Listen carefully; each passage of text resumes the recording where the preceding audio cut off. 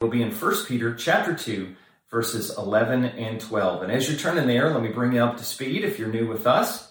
We are working through 1 Peter, which is a letter, an epistle written by the ancient missionary and apostle extraordinaire Peter, as he was writing to a group of Christians that had been scattered from their homes because of persecution of various kinds. And they are struggling in a variety of ways. And he is seeking to shepherd and pastor and encourage them from afar. And by the power of the Holy Spirit, some 2,000 years later, he is doing similarly for us today. So let me pray and ask for the Spirit's help, and we'll get right to work. Let's pray. Holy Spirit, we ask that you would come and illuminate these texts to us today. We ask that we be informed in our knowledge of Scripture, transformed by the renewing of our mind, conformed to the image of Christ, and recommissioned on the Great Commission. Lord, help me, frail as I am, to serve us well in this time. In Jesus' good name, amen. Well, the first thing I want to call your attention to here is the nature of the passage itself. In many ways, it is the gateway or the threshold to the house that is the rest of this letter. If you look at verses 11 and 12, it is a shift, it is a hinge point from the primarily theological nature of the first part of the book. There was some application along the way, but it was primarily a lot of theological ideas. And now he is transitioning into very practical, based on what I've taught you up to this point, now go do this in light of what we have learned. In some ways, it might be a little bit of an oversimplification, but not much. It could be said that 2:11, which is where we start today, through 5:11 is specific application of 1:1 through 2:10. And I love the way that he begins this part of the passage. Take a look at it with me. It begins with the word beloved. Beloved. That's such a great word, isn't it? Now, we don't traffic in it very much today. It might sound a little archaic to us. But break it down. What is it that he's saying? He's saying, I want you to be loved when you hear this. Be reminded of the fact that you are loved by God, that you are loved by me as I write this to you. And it is out of that fertile soil of love that he begins to plead with them about two particular things. And then, of course, that which will follow. Look at the next part of the verse. He says, I urge you. So, beloved, I urge you. And if Peter was here today with us, you could hear the angst in his voice. You could hear the groan of emotion. That's what the Greek indicates here, that he is longing for them to do something. And what is the something that he's longing for them to do? He tells us. He says, as sojourners and exiles, so he gives them kind of a category of understanding we'll dig into there in a moment. But let's get to this verbal phrase here. As sojourners and exiles, to abstain from the passions of the flesh, which war against your soul. So the first point, we'll have only two today, but the first one is from this idea of him calling them sojourners and exiles. And that first point is that our new identity gives way to new activity. Our new identity gives way to new activity. Now, these two words that he uses here, sojourners and exiles, they go all the way back to Abraham. It's talked about in Genesis 23, also Psalm 39, and then also in Hebrews 13, and also in this book. So when he is talking about these ideas, he's talking about somebody, a group of somebodies that are in a place that is not ultimately their home, that they are from somewhere else, but they are stationed in this area for at least a short period of time, and they are away from their home country. And of course, what he's getting at here is he's talking about the Christian identity, that we are ultimately out of this world. Now, I don't say that in the true sense, but you get what I'm saying, that our true citizenship is in heaven, just like the Bible teaches, and that the time that we spend here, we are truly just passing through, and we are going to our ultimate destination, which is heaven. But this concept of identity before activity It's extremely important. It's very important for us to understand as Christians. It's very important for us to understand as we want to grow in our sanctification, the process of becoming more like Jesus, that God doesn't just say to us, hey, I want you to go do these things and don't do these things. He does that. He does that in this very passage. But he does so out of the identity of who we are in Christ. As sojourners, as those who were stationed here for just a while, on our way to somewhere else, and as exiles, those who are not in our homeland. And listen, when we get this right, it affects everything. Let's apply it in just a couple of spheres here. Let's think about the fundamental identity that we have as sojourners and exiles and also saints when it comes to a particular struggle with sin. Now, when we are born again, we one day will be in a place when we experience glorification where we don't sin anymore, and we are progressively being sanctified between now and then. So we're growing out of our sins, growing away from them. We hope that that becomes less and less, though we'll never be perfect till we get to glory. But understanding the fundamental identity of who we are as sojourners and exiles and saints is really important when we stumble in sin, because we understand ourselves to be saints who sin, not simply just worthless sinners. And that is an important understanding because we're not interested in building up our self-esteem. We're interested in building up Christ's esteem and also understanding how he looks at us. That we are worth something to him. And if we're worth something to Jesus, well, goodness, that changes the way we live. That changes the way we deal with our struggles. And we look at them and we say, Lord, I hate this. This is horrible. Forgive me. But Lord, clearly you're not done with me. You, through your Holy Spirit, through your word, through the preaching of the word, you brought this particular sin to light, whatever it is. And clearly you want me to grow out of it. You want me to mature. You want me to change. Lord, help me lean into you, lean into the power of the scriptures, lean into the power of the Spirit, and by grace be transformed to live out more and more of who I am in Christ. I'm a sojourner. I'm an exile. I'm a saint who sins, not simply just a worthless sinner. So how we see ourselves, this understanding that a new identity leads to a new activity, it's very, very important. But it's not just important in how we view ourselves, it's also important in how we approach money, for example. I've told you this many times. The most exciting check I write every month is the check to invest in our church, to invest in the propagation of the gospel, because I know that investment is going to last forever. It's going to make a difference forever. And then as the rest of our budget gets built and we go through spending, paying our bills like everybody else does, I see myself as a steward, as a manager, as someone who God has entrusted money like he has to all the rest of us for a certain period of time. And because I know this world is not ultimately my home, and because I'm not in my ultimate homeland, that affects how we spend, how we save, how we invest, the things we say yes to, the things that we pass on, and all of that financial identity flows from, or financial activity flows from gospel identity. That how we approach those funds, they are influenced by who we are in Christ. The same is true in parenting. That when we look at our children, we see them as entrusted to us by God to be in our home for a short season.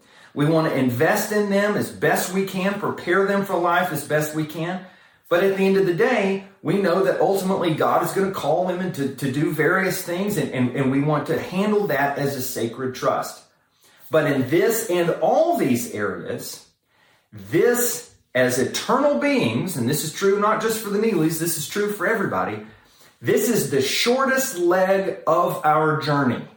That we will be on earth for an undisclosed amount of time, but we will spend eternity somewhere.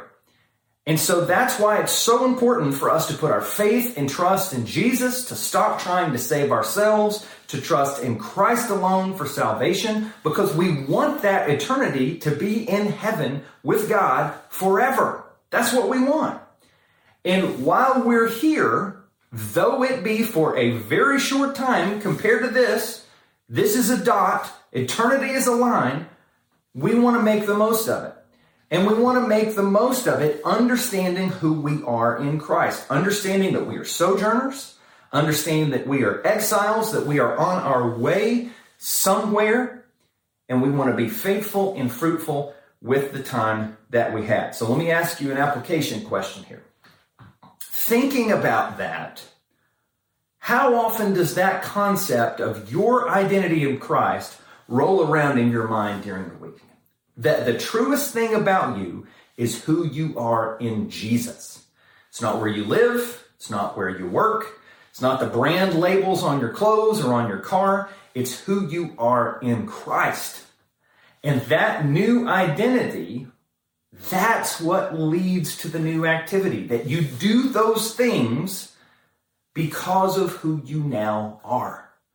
When's the last time you stopped and thought about that? How can that particular truth encourage you in this week, in your trials and in your triumphs? However the Lord would use it, let's be sensitive and listen to what he has for us in that area. Now, when Peter digs into applying this a bit more, he talks about this in two different ways. That there are some things that we need to avoid because of our new identity, but also we need to do some things because of our identity. I kind of gave you three general categories. Peter gets very specific about what he is asking them and us to do. Let's take a look at it. The first thing is to abstain from the passions of the flesh. Now, this word abstain means to keep away from, to avoid. And when he talks about the passions of the flesh, what is it that he's referring to specifically? Well, good Bible study will tell you that when a writer uses a word, you need to see how else he uses it in this particular book. And you can look back to chapter 1, verse 14, and then also look forward to chapter 4, verses 2 and 3. And then the first reference there, we've seen this already. He says, as obedient children, do not be conformed to the passions of your former ignorance, but as he who calls you is holy, be holy in all of your conduct. And then he goes on in chapter 2, verse 1, and he talks about those things as malice, deceit, hypocrisy, envy, slander, and so on. So there's a certain set of behaviors that are off limits for Christians. And then when he gets into this again in chapter 4, it's the same kind of thing. Live the rest of your time in the flesh, no longer for human passions, but for the will of God. The time that is past suffices for doing what the Gentiles want to do. He's talking about unbelievers there. Living in sensuality, passions, drunkenness, orgies, drinking parties, and lawless idolatry.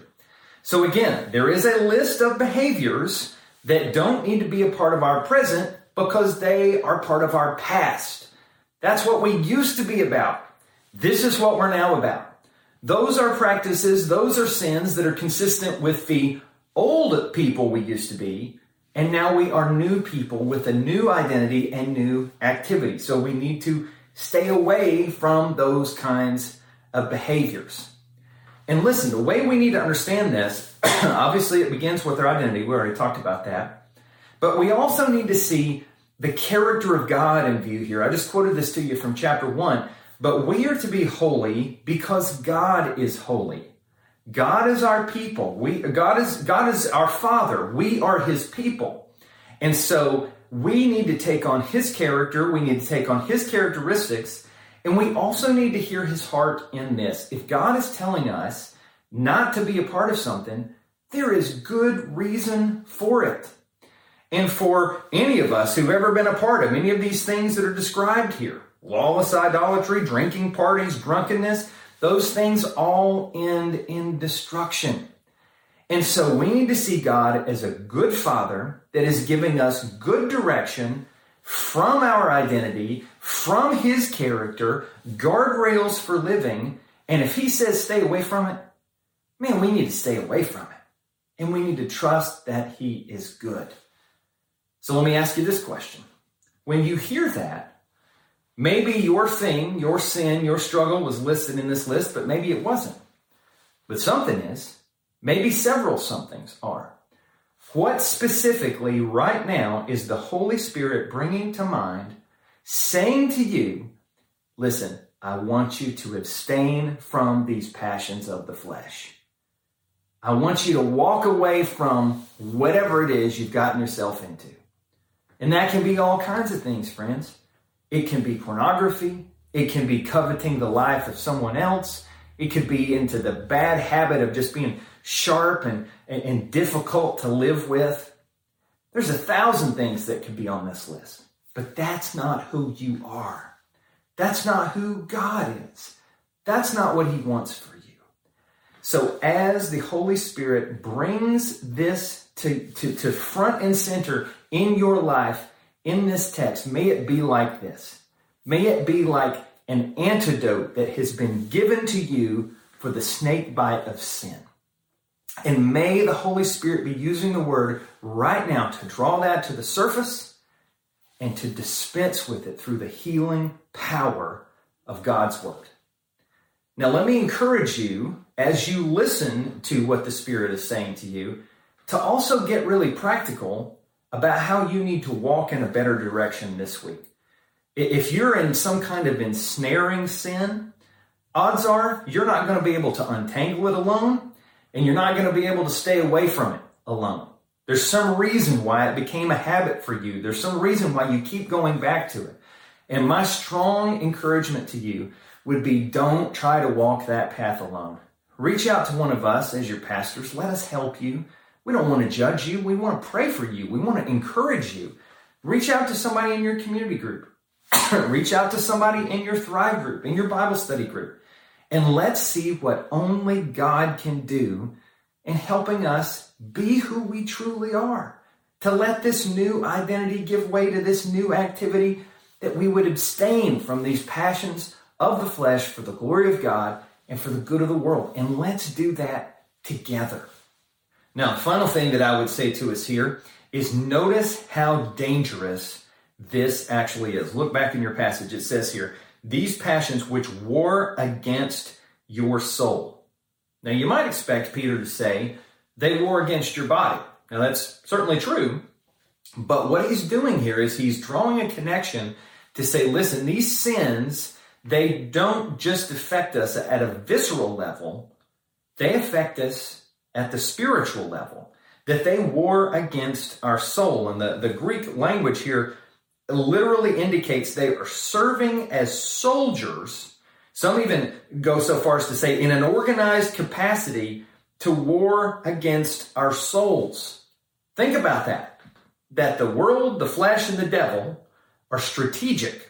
They exploit our weaknesses. They come at us in things that tempt us, sometimes uniquely. They also come after our families in ways that we might be weaker for various reasons. And they align against what God is trying to do in our lives in making us like Christ. So it makes sense even more now why God would not want us to be a part of these things. They're not part of our new identity. They're not in line with his character, and they are incredibly destructive. And God wants his people to move forward. He wants them to expand his fame, to spread his name among the nations. And obviously the enemy hates all of that. He wars against all of that. So any way that he can get his claws into us, any way that he can militarily exploit our weaknesses and work against us, he is going to do that as best he can to try to hold back and prevent what God is doing. So we need the help of the Spirit, the help of the Scriptures, the help of the church, the help of our additional community, and we need to live in line with this new identity and follow away from these worldly passions. So let me ask you again, how is the Spirit putting this in your life right now? What specifically is he calling out right now? And who do you need to call to get you the help you need to walk in more victory this week than you did last week in that particular area? So friends, let's listen and see what only God can do in this area. So that's the first part. Now, let's take a look in verse 12. And here he moves from the, hey, don't do this, to instead do this. And just as a little sidetrack here, that's very important to understand, particularly if you have students or smaller children that you were teaching in your life. We don't ever want young people or even older people to think that the Bible is simply a list of do's and don'ts. It's not. It's one big story that all points to Christ, and it does give some very practical instruction at times of things to avoid and things to engage. But even in that, notice that God doesn't say, hey, just keep away from this. He says, no, replace it with this. Do this instead. I don't want you to do that, but I do want you to do this. And again, it shows the heart and the character and the kindness of God. Look with me at verse 12. Keep your conduct among the Gentiles honorable, so that when they speak against you as evildoers, they may see your good deeds and glorify God on the day of visitation. So let me give you the second point here. And it is that how we live before unbelievers matters. How we live before unbelievers matters. Let's break it down here. When he says, keep your conduct among Gentiles honorable, he's not just saying, hey, I'm writing to a bunch of Jewish Christians, because he wasn't. It's debated about exactly who his audience was here, but it was probably maybe mostly Gentiles with some Jews mixed in. Definitely it was a mixed audience. And so when he uses this language here about Gentiles, he's talking about people who don't follow Jesus. He's speaking in a way that the other New Testament writers did about this group of people. And when he uses this word here about honorable, he's talking about living in such a way that is lovely, winsome, gracious, noble, and excellent. It's the highest form of goodness. And he's saying, I want you to live in such a way that when they say negative and horrible things against you, which are untrue, they would be proven untrue by your good works. Now, when he talks about this here, the concept of good works, if you grew up in a church like Refuge, or at least from the Protestant side of things, good works are often, they get a bad rap. And I understand why, because we want to emphasize that we are not saved by our works. The Bible is replete with evidence that we are saved by grace alone, through faith alone. And sometimes when people start talking about good works, they start talking about, well, this is how we make ourselves right before God. Of course, that's not true. But good works are good. You just need to put them in the right place in the spiritual equation. In fact, the New Testament is also replete with evidence of how good the good works are. Ephesians 2:10 says, for we are his workmanship, created in Christ Jesus for good works, which God prepared beforehand that we should walk in them. Another one, Titus 2:7. Show yourself in all respects to be a model of good works. And the list goes on and on. So these good works would be the things that you would think about. They would be praying. They would be fasting. They would be reading your Bible. They would be talking to others about Jesus, serving inside the church, serving beyond the church. All of these things are good works that glorify God and bring good to the world around us.